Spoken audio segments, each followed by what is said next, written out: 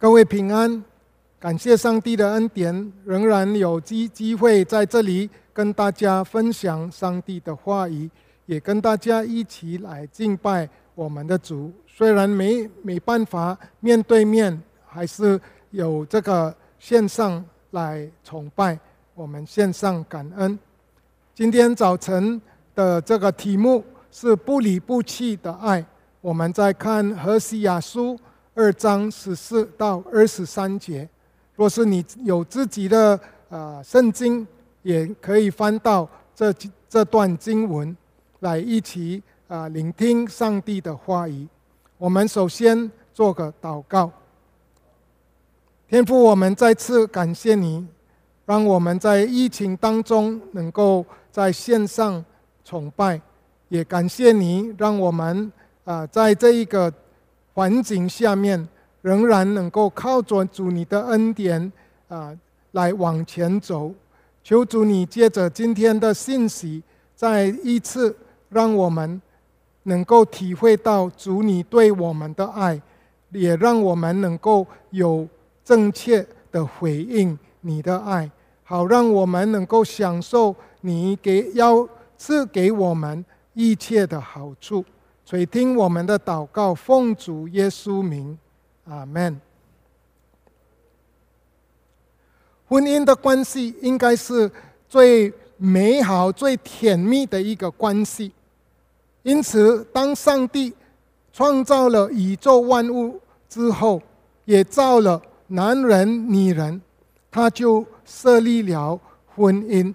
让亚当、夏娃当时也能够享受婚姻的这个美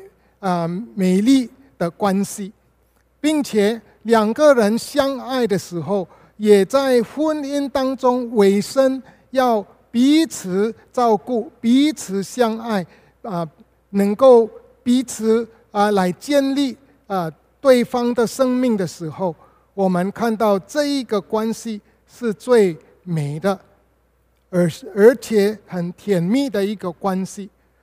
在圣经当中，我们也看到上帝用婚姻的这一个关系来描述他与他的选民，他所立业的这一个民族，以亚伯拉罕的后裔立业，那他也用婚姻来描述他们的关系。在新约当中，我们也看到保罗书信以弗所书也描述了基督与信徒的关系，他的教会的关系，也是用婚姻来描述这个关系。因为上帝与他的选民、他的百姓、他的这个儿女这一个关系是很甜蜜、很美的关系。但是很可惜，我们看到在现在的这个世界的光景，已经看到婚姻经常走到这个离婚的阶段。很可惜，这个两个人一开始有美好的关系，有甜蜜的关系，但是最终也走到离婚的地步。现在美国的光景，按照统计来说，每2对的这个婚姻，1对就会走到离婚的地步。这个美国的离婚率可以说是世界上排这个第6最高的离婚率。在菲律宾，我们看到虽然没有离婚的这个立法，但是菲律宾用另外一个方式，就是以这个离婚一开始就算无效的办法我们英文叫 annulment， 就是可以说就取消这个婚姻就从开始就当作无效。然后今天的年轻人，因为在菲律宾若是去申请要把婚姻取消这个算无效，要花很多精力，而且经济很大因此呢，今天我们看到一个现象，就是这个男女就没有经过婚礼，也没有正式的这个婚姻的这个手续，就一起同居。但是这个调查告诉我们，这样的现象更糟糕，这个关系也很快就会被改善。这个关系总是很大部分的这一个同居的可以说是夫妻的关系了，但是都走到离婚的地步。所以看今天的这个社会当中，我们看到很多就是单身的妈妈，一个女人带着她自己的儿女来把他们养活养大，很糟糕。她要出去打工，也要照顾家庭，所以很辛苦。而且在菲律宾的情况下这一个他们这个收入不足够来养活一个家庭，所以这个现象让我们看到很可惜，也很可怜的一个光景。当我们问为什么本来夫妻的关系是很甜蜜很好的一个关系，会最终走到离婚呢？其中一个关键就是经常他们为着这个金钱来吵闹也许丈夫所赚的钱不够养活这一个家庭也许妻子也会啰嗦了，也会埋怨了就吵起来。有时候是因为他们意见不合，有时候是因为他们两个人的个性不愿意让步，好让这个配偶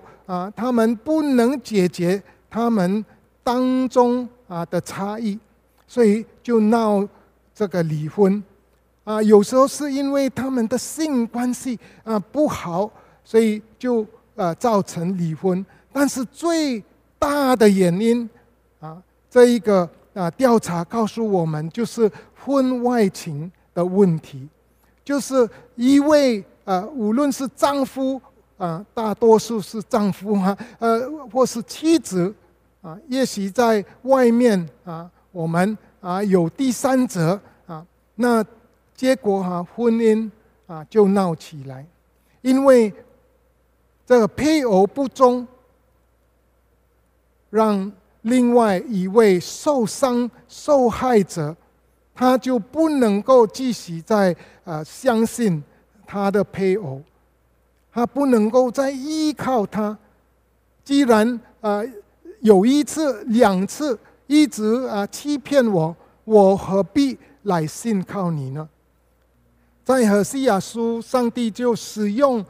先知何西亚的婚姻来谈到他与以色列的关系。我们看到上帝吩咐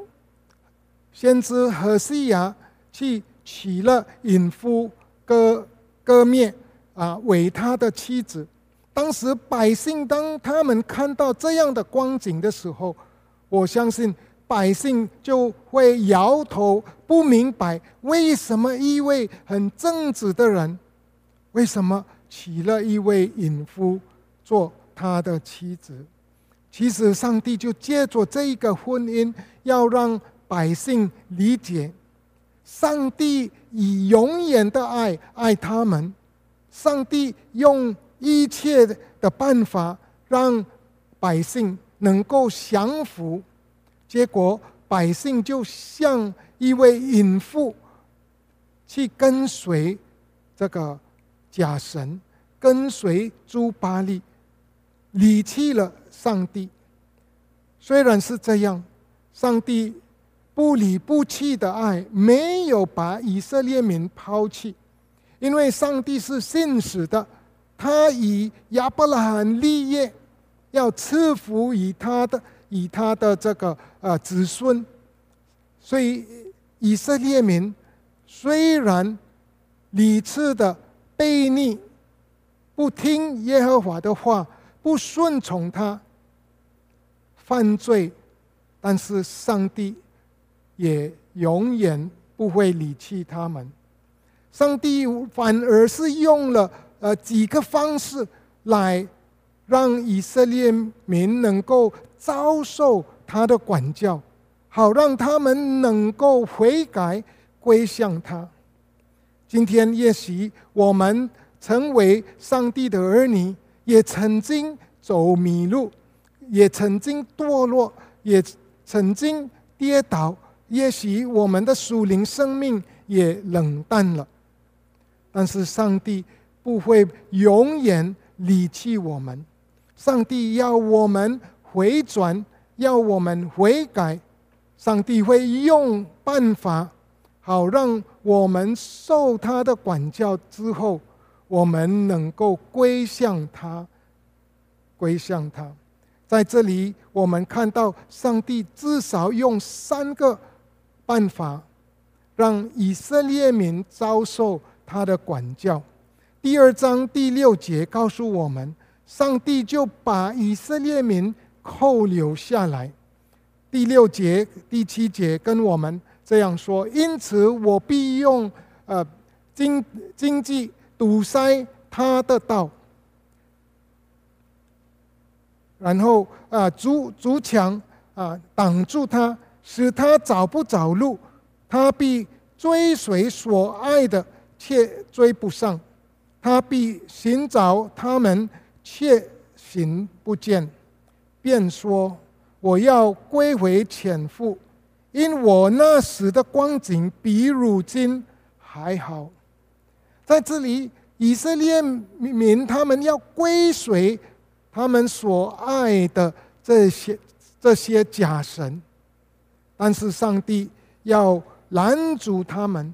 追不上他们所喜爱的，好让他们不会再毁弃敬拜假神。然而在这样的情况下，他们就醒悟起来，看到自己追不上他们所爱的，他们就想起原来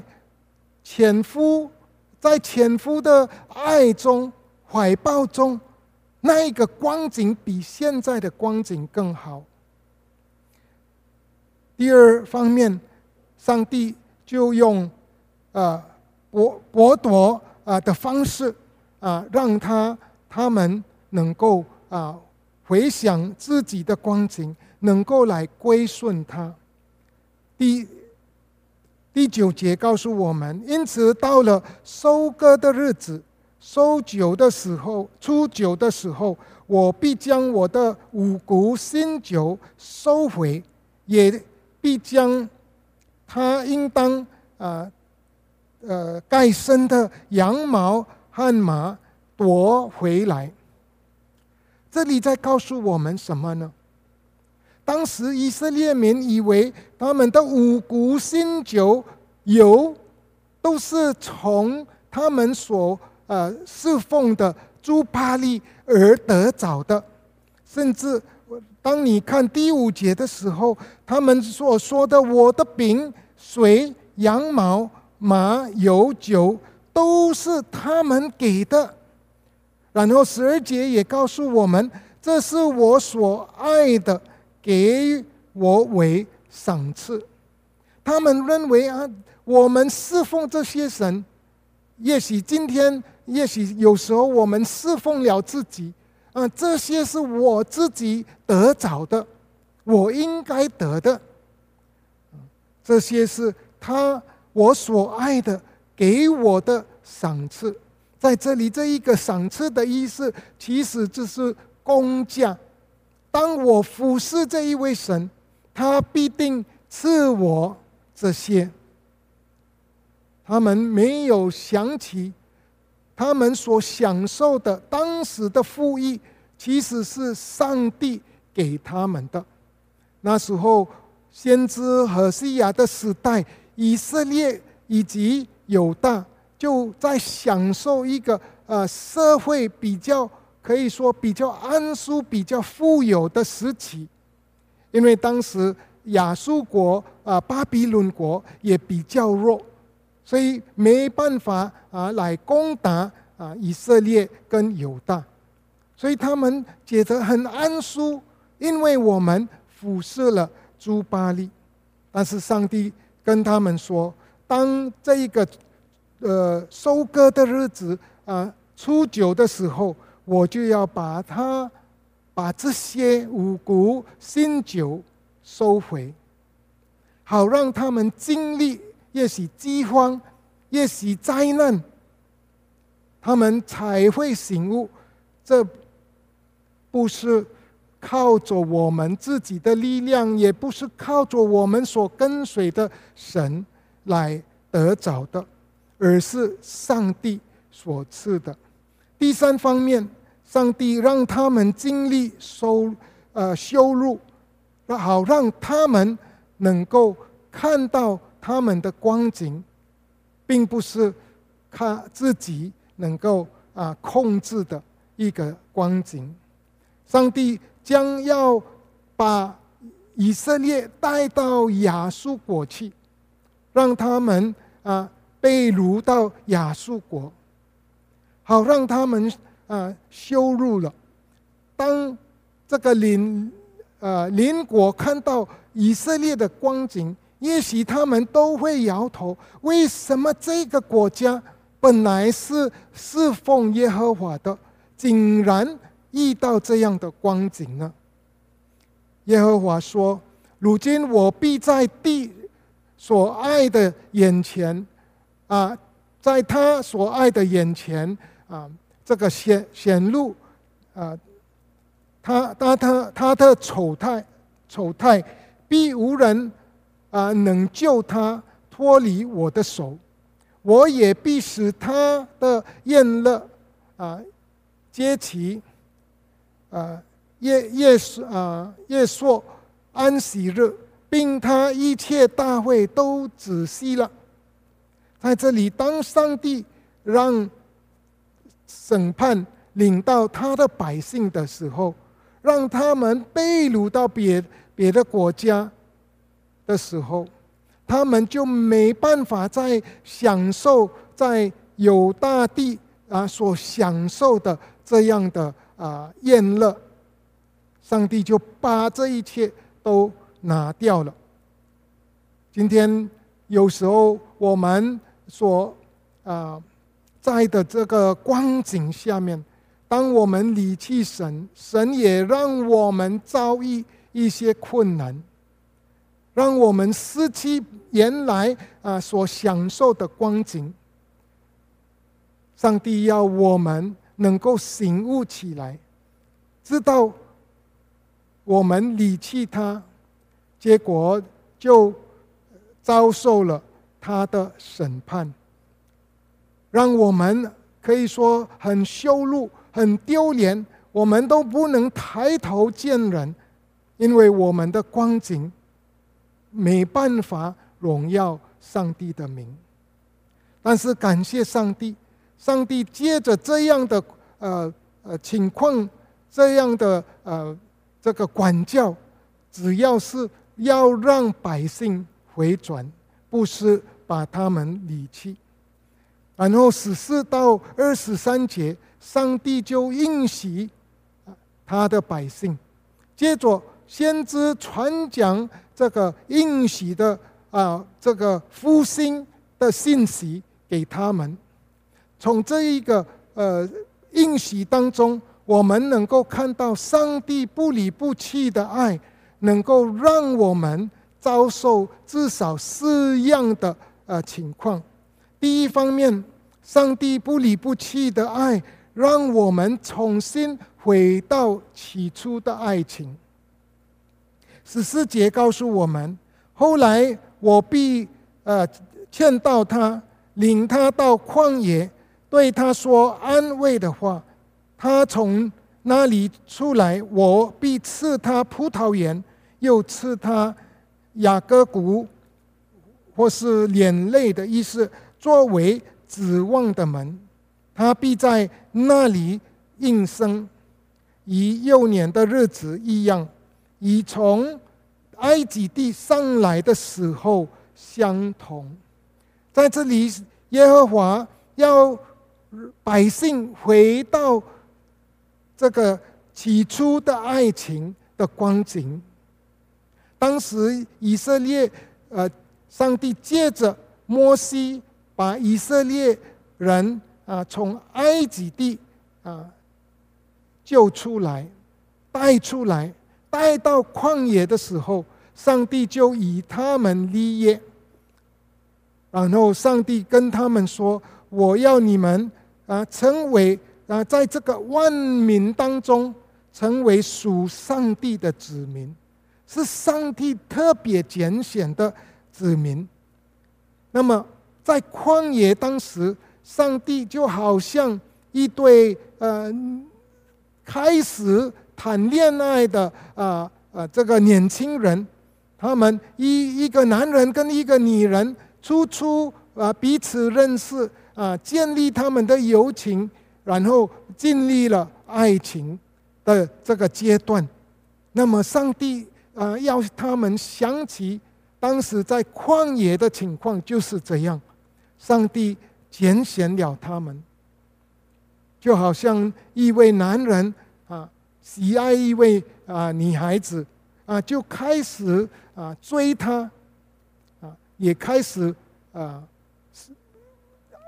保护她、照顾她也是有爱的一些表现。那么作为女孩子的当你这个接受一位男人这样的对待，我想这一个感受你很特别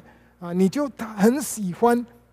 那么上帝就是要以色列民回到那个起初的爱情当中，他们要回到这一个旷野，不是让他去受苦，而是让他回想起初的爱情。同样，当我们认识主耶稣的时候，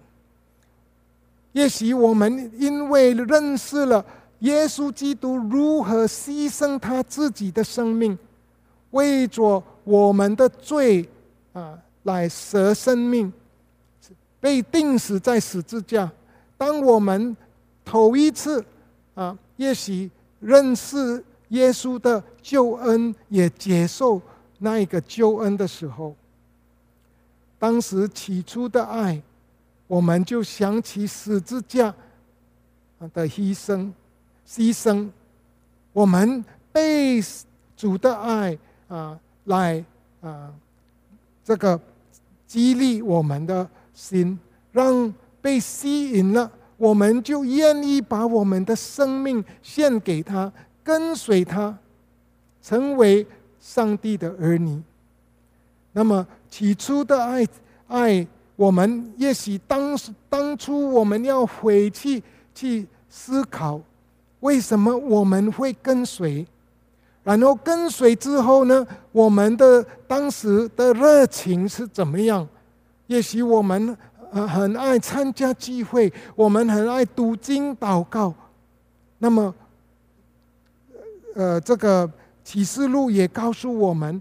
当回想我们在哪里堕落，失去了起初的爱心，我们要悔改。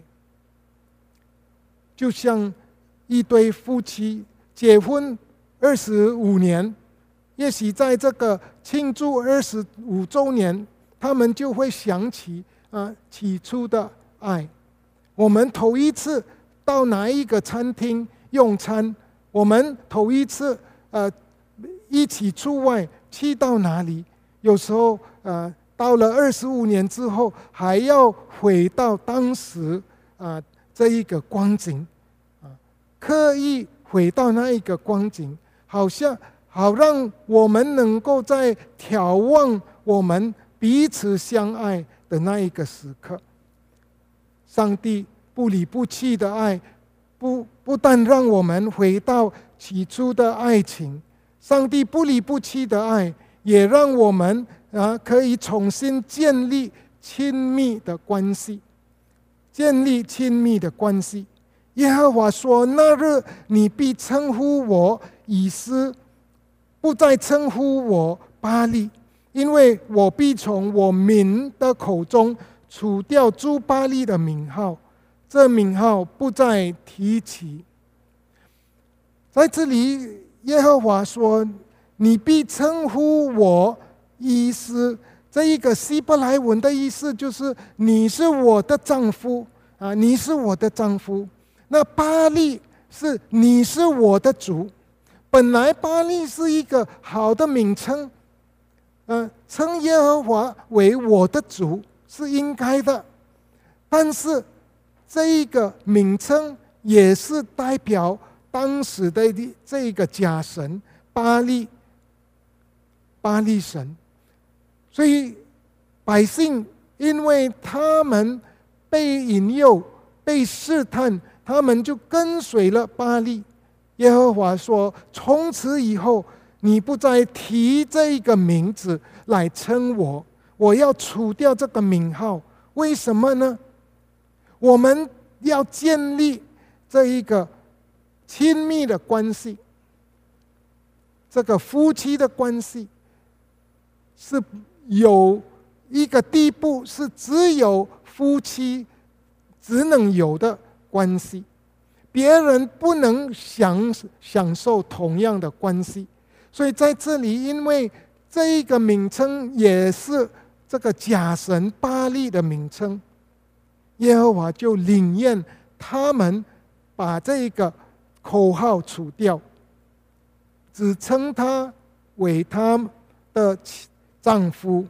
也是很亲密的关系的意思。上帝要以他的这个不离不弃的爱，让我们跟他再建立亲密的关系。这个关系是别的神不能享有的，因为这一个是英文叫 exclusive 的，是专给神的爱，不是给别神的爱。就好像夫妻一样，夫妻当中的爱情是其他人不能享受到的，只有丈夫跟妻子的关系。当然这一个也不是说那丈夫跟妻子就单独两个人在一起没有周围的这个亲人朋友了，并不是这样。我们看到有时候这一对男女在相爱的时候因为很会吃醋很会嫉妒就要对方不能跟其他的男朋友有任何的来往。那这个女人也这个不要男人跟其他之前的同学也好朋友同事也好凡事是女人，你也不可以跟他有接触，不能跟他有交往并不是这样的意思。但是当他们成为夫妻，有一种的爱情，有一种的关系是很亲密的，但是跟别人不能享受的。这个是上帝不离不弃的爱，让我们建立亲密的关系。第三方面，上帝不离不弃的爱，也让我们重新经历主所赐的平安。主赐的平安，只有他能够给我们。圣经告诉我们，当那日我必为我的民，以田野的走兽和空中的飞鸟，并地上的昆虫立业，又必在国中折断公道，仔细征战，使他们安慰躺卧。我必聘你永远归我为妻，以仁爱、公平、慈爱、怜悯聘你归我，也以诚实聘你归我，你就必认识我耶和华。在这里，上帝重新要百姓来经历他所赐的平安。当时这一个地上一切的出产他们以为是诸巴力给的，其实是上帝给的，甚至是上帝以田野的走兽、空中的飞鸟，并地上的昆虫立业，让他们不再毁坏以色列民一切的这个土产，好让他们也能够享受这一些的上帝所赐的福，并且以色列的这一个国家经常遭受这个患难征战，但是上帝要折断公道，仔细征战，让他们能够平平安安，能够很安舒的躺卧下来。这是上帝赐的平安，不离不弃的爱，让我们再一次经历主赐的平安。然后这一个关系夫妻的关系，上帝说我是以仁爱、公平、慈爱、怜悯、诚实聘你为妻。上帝以这些的圣旨来对待以色列人，这样的关系是最美好的关系。当一对夫妻能够以仁爱、公平、慈爱、怜悯、诚实彼此对待，我相信这一个婚姻是一个幸福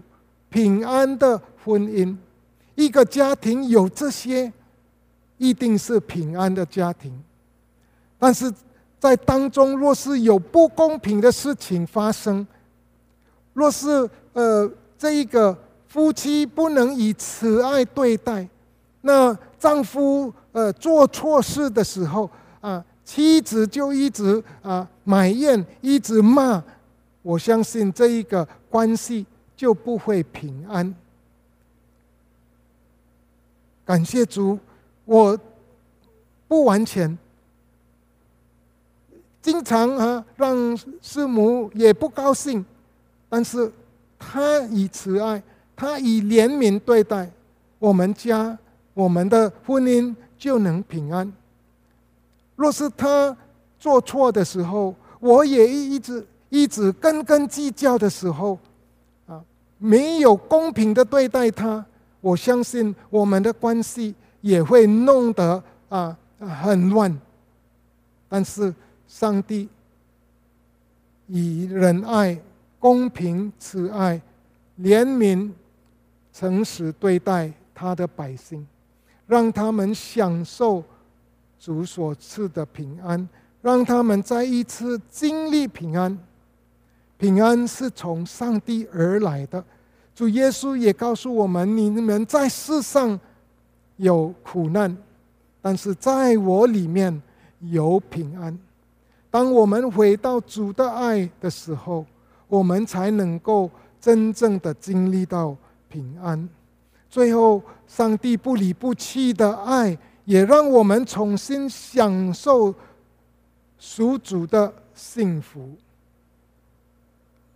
再一次享受属主的幸福。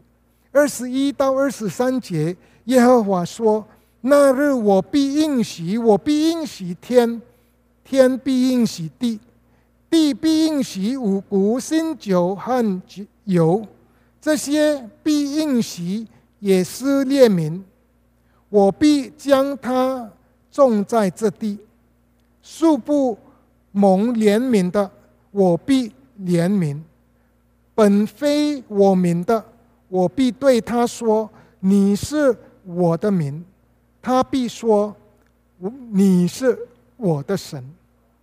在这里我们看到上帝要让百姓能够再一次享受属他的幸福。上帝让天地能够跟人配合，能够让人的劳碌有这个效力，能够出产五谷、新酒和油。这个是上帝所赐的福。上帝把他们种在这个地，好让他们能够享受这一个地所给他们的幸福。然后本来不蒙怜悯，但是现在却上帝必怜悯他们。本来非是上帝的子民，但是上帝要对他们说：你是我的民。好让百姓经历到这一个幸福之后，他们也回应了上帝对他们不离不弃的爱。他们就说：你是我的神。将来上帝说，当你们经历到这些的时候，你们才会认识我是你们的神。就像这一个浪子回头的故事一样，浪子回头，当他离开父的家，其实他就失去父亲对他的爱。虽然父亲没有改变，仍然一直等待他回来，仍然爱他，但是他没办法跟他的父亲有这样享受父子的关系。但是当他回到家的时候，他就重新能够这个回到起初的爱情。同样的，当他离开家，他的跟父亲的关系就变成疏远。离开父亲，当时也没有手机可以发个短信问问父亲你好吗？都疏远了，没关系了。父亲也不知道这一个儿子到底活死，也在怎么样的情况下。但是当他回到家的时候，他仍然能够建立亲密父子的关系。当他离开家，他本来享受，因为父亲的财产给他了，他应该得的产业已经给了，他以为在外面多舒服多平安，其实很乱。当他醒悟起来，回头到父亲的家，他才真正的享受这个平安，然后在家也享受这个家的幸福。耶和华上帝就像这一个父亲一样，要伸出双手来接纳我们，只要我们愿意回应他不离不弃的爱，回到他的怀抱里面，上帝愿意接受我们，让我们成为他的子民，好让我们认识他是我们的神。没有别的，求主帮助我们。若是我们已经走迷路，盼望我们不要再走下去，我们要翻转过来，我们要悔改，然后归向天父。因为在主耶稣的爱里，耶和华愿意接受你，愿意接纳你。因为圣经也告诉我们，我们还做罪人的时候，上帝基督就为我们死，让我们能够经历上帝不离不弃的爱。我们祷告。天父，我们感谢你，你没有放弃我们，虽然我们屡次的得罪你，你仍然愿意收留我们，你仍然愿意吸引我们，你用慈神爱所来吸引我们，你用你永远的爱来爱我们，因为你的爱不离不弃，让我们能够重新回到这个起初的爱情，让我们能够重新建立一个亲密的关系，让我们能够经历主你所赐的平安，也让我们能够享受属你的幸福。求主你让我们每一位都能够回到主你的爱中，承认你是我们的神。垂听我们祷告，奉主耶稣名，阿们。